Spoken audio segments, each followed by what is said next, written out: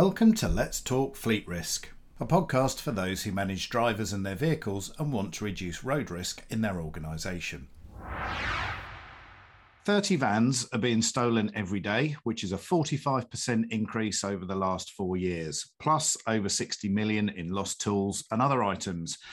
My guest today is Laura Moran, Managing Director at TVL Group, which is the UK specialist for commercial vehicle security products and a Tier 1 OEM supplier to some of the biggest van manufacturers. Welcome to the podcast, Laura. Thank you, Simon. Laura, I'd like to cover two topics in this discussion if we can. First, why van security is part of driver risk management and what employers should be doing about it. And second, as the managing director of a business yourself, how important leadership is in driver risk management. Now, I mentioned the statistics regarding stolen vans and content theft at the top, which I imagine would represent a huge amount of cost and disruption to any business. So I was wondering if you could just talk us through what the most common types of incident are and maybe give us some insight into the sort of business disruption that these incidents actually cause. Sure. You mentioned there about statistics around vehicle theft and content theft. I think really the majority of that we're seeing, and some of the survey statistics we've looked at prove that it's tool theft, which is, I think, 67% of content stolen from vehicles are tools. There's some other research out there. The Federation of Master Builders, across their membership, 51% of builders have had their vans broken into and tools stolen. So it really is a hot topic. Unfortunately, vehicle crime is linked to the economy. So when the economy is weak and there's high unemployment, you see a rise in vehicle crime. We don't necessarily have that now. The unemployment level is probably pre-pandemic. What we do have is a cost of living issue at the moment, which is also fueling vehicle crime. So it is on the increase. In terms of the disruption it causes, it is a very costly inconvenience to anybody, to any major van fleet. But what we really see is where it's the independent traders, the builders, the plumbers, etc., the self-employed guys who, they come to us when their vehicles have been attacked. They've had their tools stolen. That's their livelihood.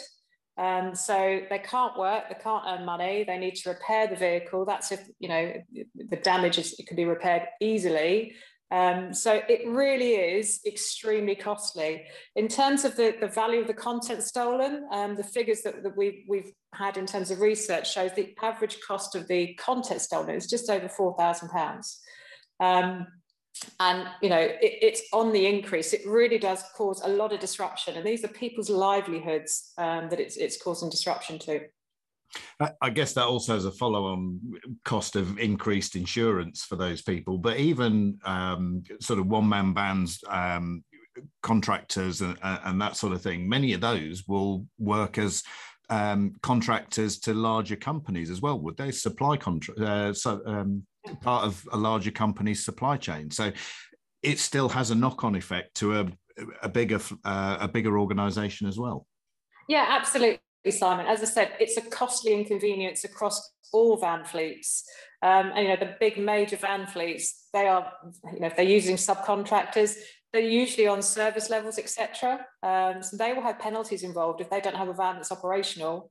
It causes business disruption to them, and quite often financial penalties in addition to what they've already suffered in terms of tools being stolen and vans being broken into. I understand you recently launched a campaign called Tell TVL, which is all about reporting these kind of incidents. Could you tell us a little bit more about that, please? Sure, I'd love to. So Tell TVL is an initiative that we've launched. It went live last week. It's something we've been working on for a number of months now. The reason that we've launched it is the police, in terms of their crime reporting, they have very basic crime reporting codes. If you have your tools stolen from a van, that will go down as theft of contents from a motor vehicle. But in terms of their data that they get, that could be a pair of sunglasses from a Ford Fiesta, or it could be £5,000 of tools from a van. They cannot distinguish and getting more granular detail because of the way in which crime is reported. So I know there's a lot of sort of campaigning at the moment in terms of increasing the crime reporting code so they can get better intel. So that will still continue, but that's mainly the challenge. You've also got 43 regional police forces, and because they operate regionally, there's perhaps differences in the way in which they all report. So there really isn't a national picture on what the problem is around vehicle crime. We've worked with the police for many, many years with a number of the forces and had a lot of great cooperation with them and engagement with them. And they've actually asked us if we could provide some of this intel because we see many of the customers who've had their vehicles broken into. We also engage directly with many of the major fleets who will come to us and talk to us about their security requirements and also share with us any new forms of attack. And that's critical for us in terms of picking up on any new trends and methods of entering a vehicle. In addition to that, you also have a sort of informal network of the big van fleet managers who, you know, if one of their vehicles gets attacked, they will share it with our other van fleet managers to try and prevent somebody else suffering the same attack. So the initiative is really around bringing together all of that and creating, you know, a national picture of what's happening with vehicle crime, because that's where the gap is. So it's Tell TVL is an online community where you can go on and report what's happened in terms of a vehicle theft or contents theft.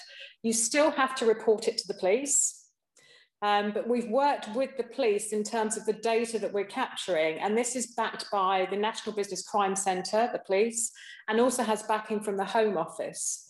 So you can go on there and tell TVL more details about the incident and what's happened.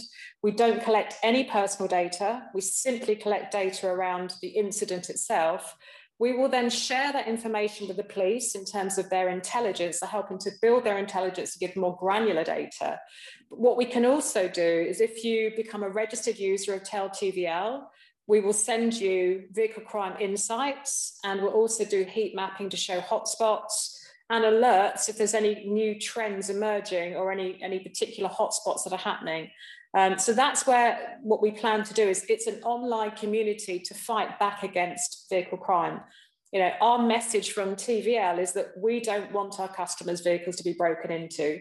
So if we can provide them with data and insights and intelligence about how to avoid that happening, then that's a good thing. We're arming them with the information to try and, you know, safeguard their livelihood. In addition to that, we will be sending crime prevention advice. So the National Business Crime Centre, we will host their crime prevention advice and push that down together with the insights so that the van operators have everything they need in terms of trying to secure their livelihood. So that's really Tell TVL. So it's in its early stages. I'm sort of out there campaigning to get data. We'll be doing quite a bit of PR around it. We've got some good traction so far. We already are seeing our first crime incident reports coming through. So that's within a week of the programme going live, the initiative live. We've got our first crime reports, and we're building our registered user database as well. So I'm very optimistic about it in terms of, you know, it will hopefully help prevent crime. That's the primary objective of it. We have maintained it will always be free, so we will never charge for the service. The crime insights will be free, and we will never market to anybody who becomes a registered user. So, yeah, it sounds like a fantastic, really valuable campaign. Where can people go to find out more and report incidents? Okay, so if you go on to telltvl.co.uk, and onto the website there, and you can sign up as a registered user if you wish to receive crime insights. Bear in mind, it's very new, so until we get data in and meaningful data, those crime insights won't start happening just yet. And you can go and report an incident on there as well. Great. Well, we'll put the link in the show notes at the end. So if anyone wants to go and find out more, they'll be able to do so. So where do you see vehicle security fitting into the overall management of work-related road risk? So I think the one thing with vehicle security is it isn't just about securing and protecting the vehicle and the contents of the vehicle. You know, what we do know, we work with many of the very large parcel delivery companies. They will only secure the vehicle to a certain level. If they go beyond that, what they realise is they actually put the driver at risk.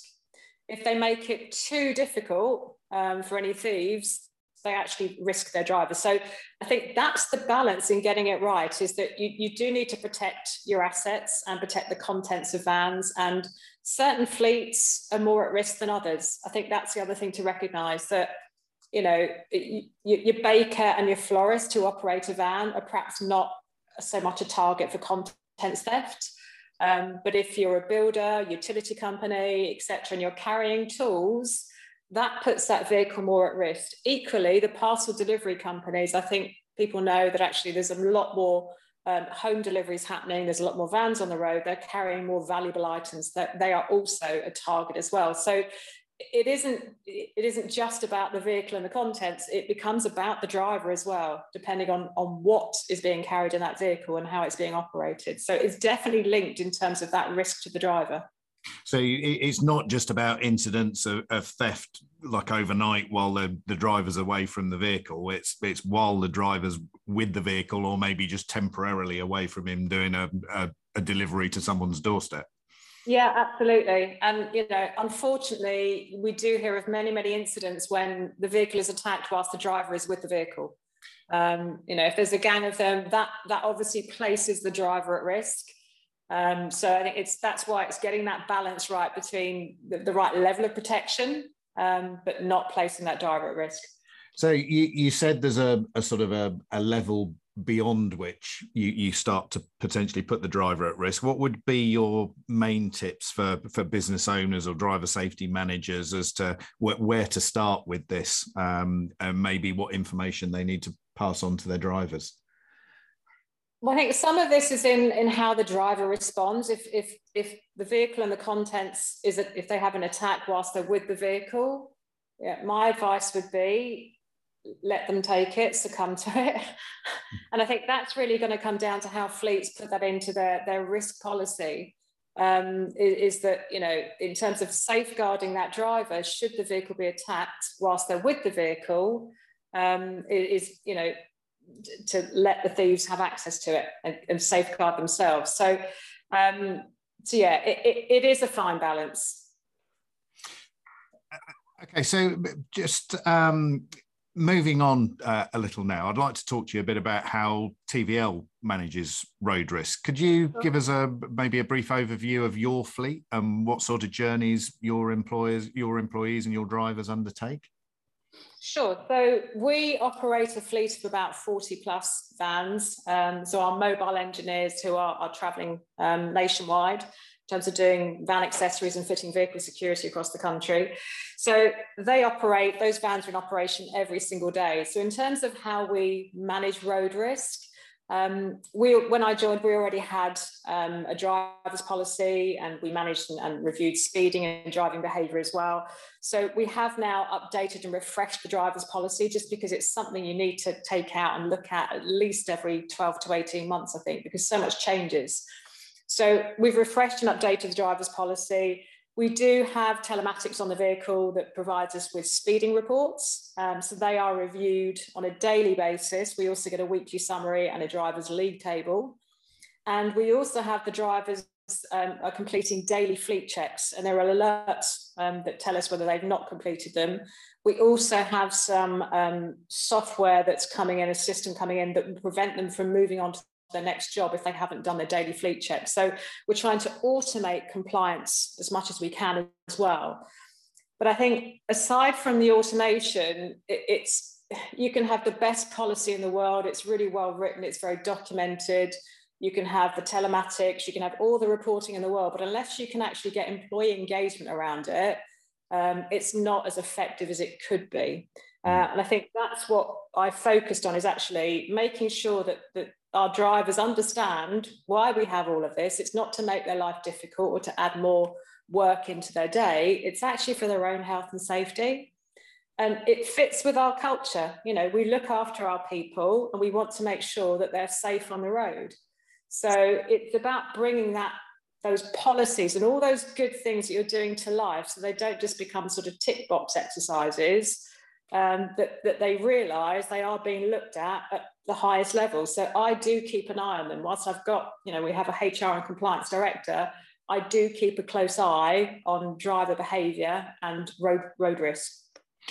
So is it important that you get an overview of all these reports? You said you're getting sort of daily, weekly speeding reports. I presume do they come directly to you, or do they go to like a fleet or driver manager, and then do you see them? How important is that data to you, and how do you sort of oversee that, and your team identifies trends and then works out how to improve stuff?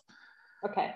So I don't see the daily reports. I tend to see the summary. It may be a monthly summary. So somebody's looking at it daily, somebody's looking at it weekly.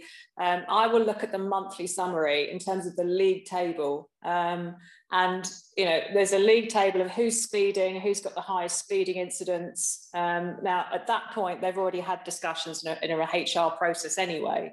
But what I will then do is I pick the phone up to them because it's always good to talk to them. So that they know, I recognise they're top of the speeders list, and that's not where I want to see them. And the reason why we're doing it is for their own health and safety. It's about keeping them safe. That does tend to drive behaviours. So it tends to also, if I put one phone call in, the whole team will generally know. And I think for them to know that I do look at this stuff is really, really important. But also getting them to understand why I'm looking at it, and actually I want them to be safe, is sort of driving that message home for them as well. I think that's a really good example of getting involved, because one of the things we really try to get across to MDs and CEOs of other businesses who may be starting this journey of road risk management is how important it is to have that top-down commitment to managing road risk, and to discuss these things and look at reports at board level on a regular basis. Either, I would generally say either monthly or quarterly, because often it depends on how frequently you can get the information out of the insurers on maybe a bigger fleet. So, how important is that? What would be your message to other sort of business owners as to how important that kind of oversight is? Yeah, I would say critical. Number one, I do not want to have any of our employees involved in a road accident that we could have done something to prevent. I think that's a responsibility as a leader that you need to accept, but you do have a responsibility for it. I am accountable for that. So I want to make sure that we've got a really good road risk policy, because I want to make sure that we don't have incidents, and I certainly don't want incidents that could have been prevented. In terms of the metrics that come out, so it's about the human cost is my primary concern. But actually, by having a really good road risk policy, by having those metrics, what we have seen in terms of the financial costs is, our incident rate is reducing. Our fuel rate, I would say, the fuel rate is reducing. We're getting better fuel efficiency, notwithstanding the cost of fuel is going through the roof, but actually we are getting better fuel efficiency.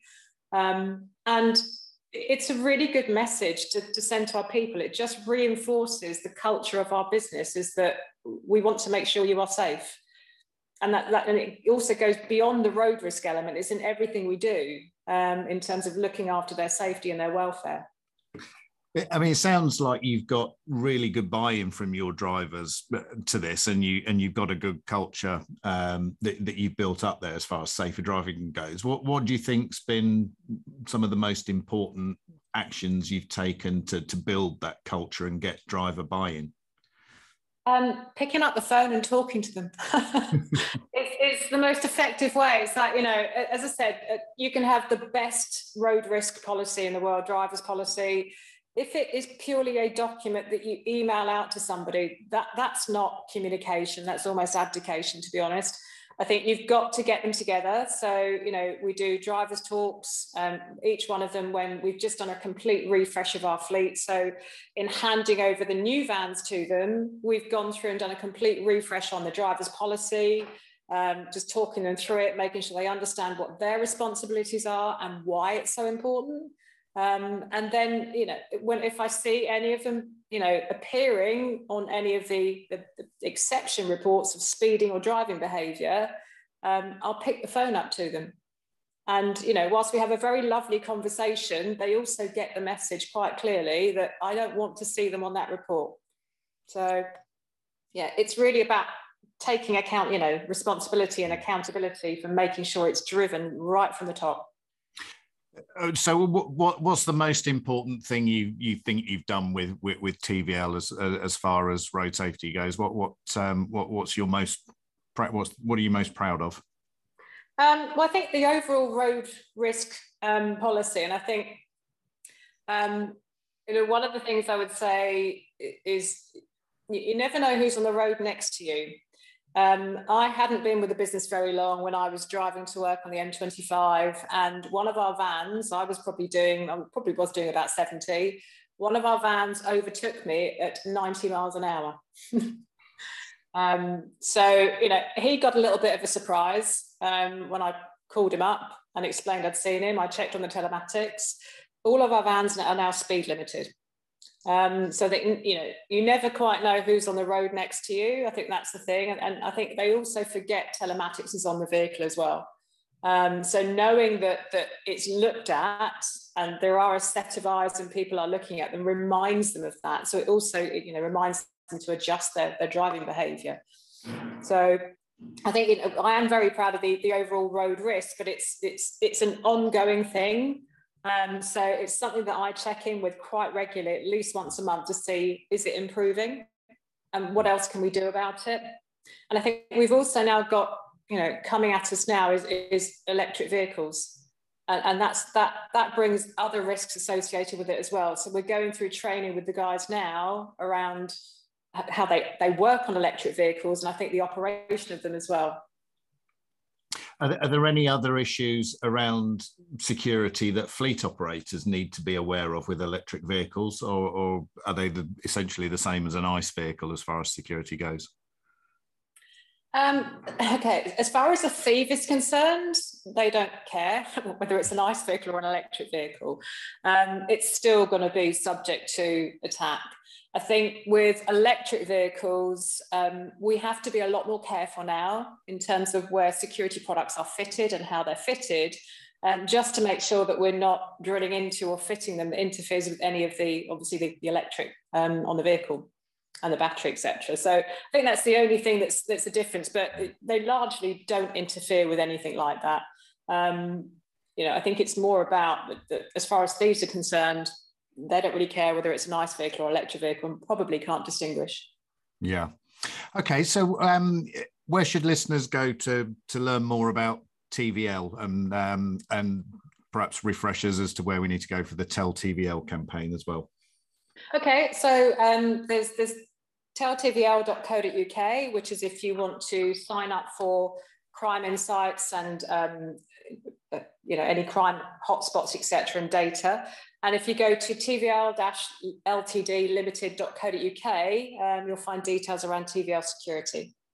I would say in terms of vehicle security for van fleets, it really is about how they operate the fleet and what they're carrying as to what security we would recommend is best for them. It's not a one size fits all. So I would recommend if they go onto the website is continue the journey and have a consultation to make sure that we recommend the right products for how you're operating the vehicle. Excellent. So, well, if any listeners are concerned about vehicle security, I'll put all of those websites in the show notes. You can also download the Driving for Better Business Van Driver Toolkit, which includes guidance for drivers on both vehicle security and anti-terrorism safety as well. So I'll put links to those resources in the show notes too. Laura, that's been a fascinating discussion. Thank you very much for being my guest on this episode of Let's Talk Fleet Risk. No problem. My pleasure. Thank you, Simon.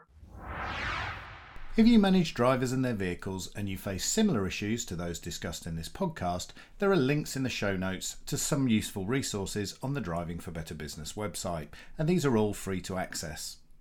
If you enjoyed the conversation, please don't forget to hit subscribe so you know when the next episode is released, and please also give us a 5-star review, as this helps us to get up the podcast rankings and makes it more visible to others who might also find it useful. You can follow us, that's Driving for Better Business, on Twitter, Facebook and LinkedIn, and most importantly, please help us to spread the word. All our resources are free for those who manage fleets and their employees who drive for work. Thank you for listening to Let's Talk Fleet Risk, and I look forward to welcoming you to the next episode.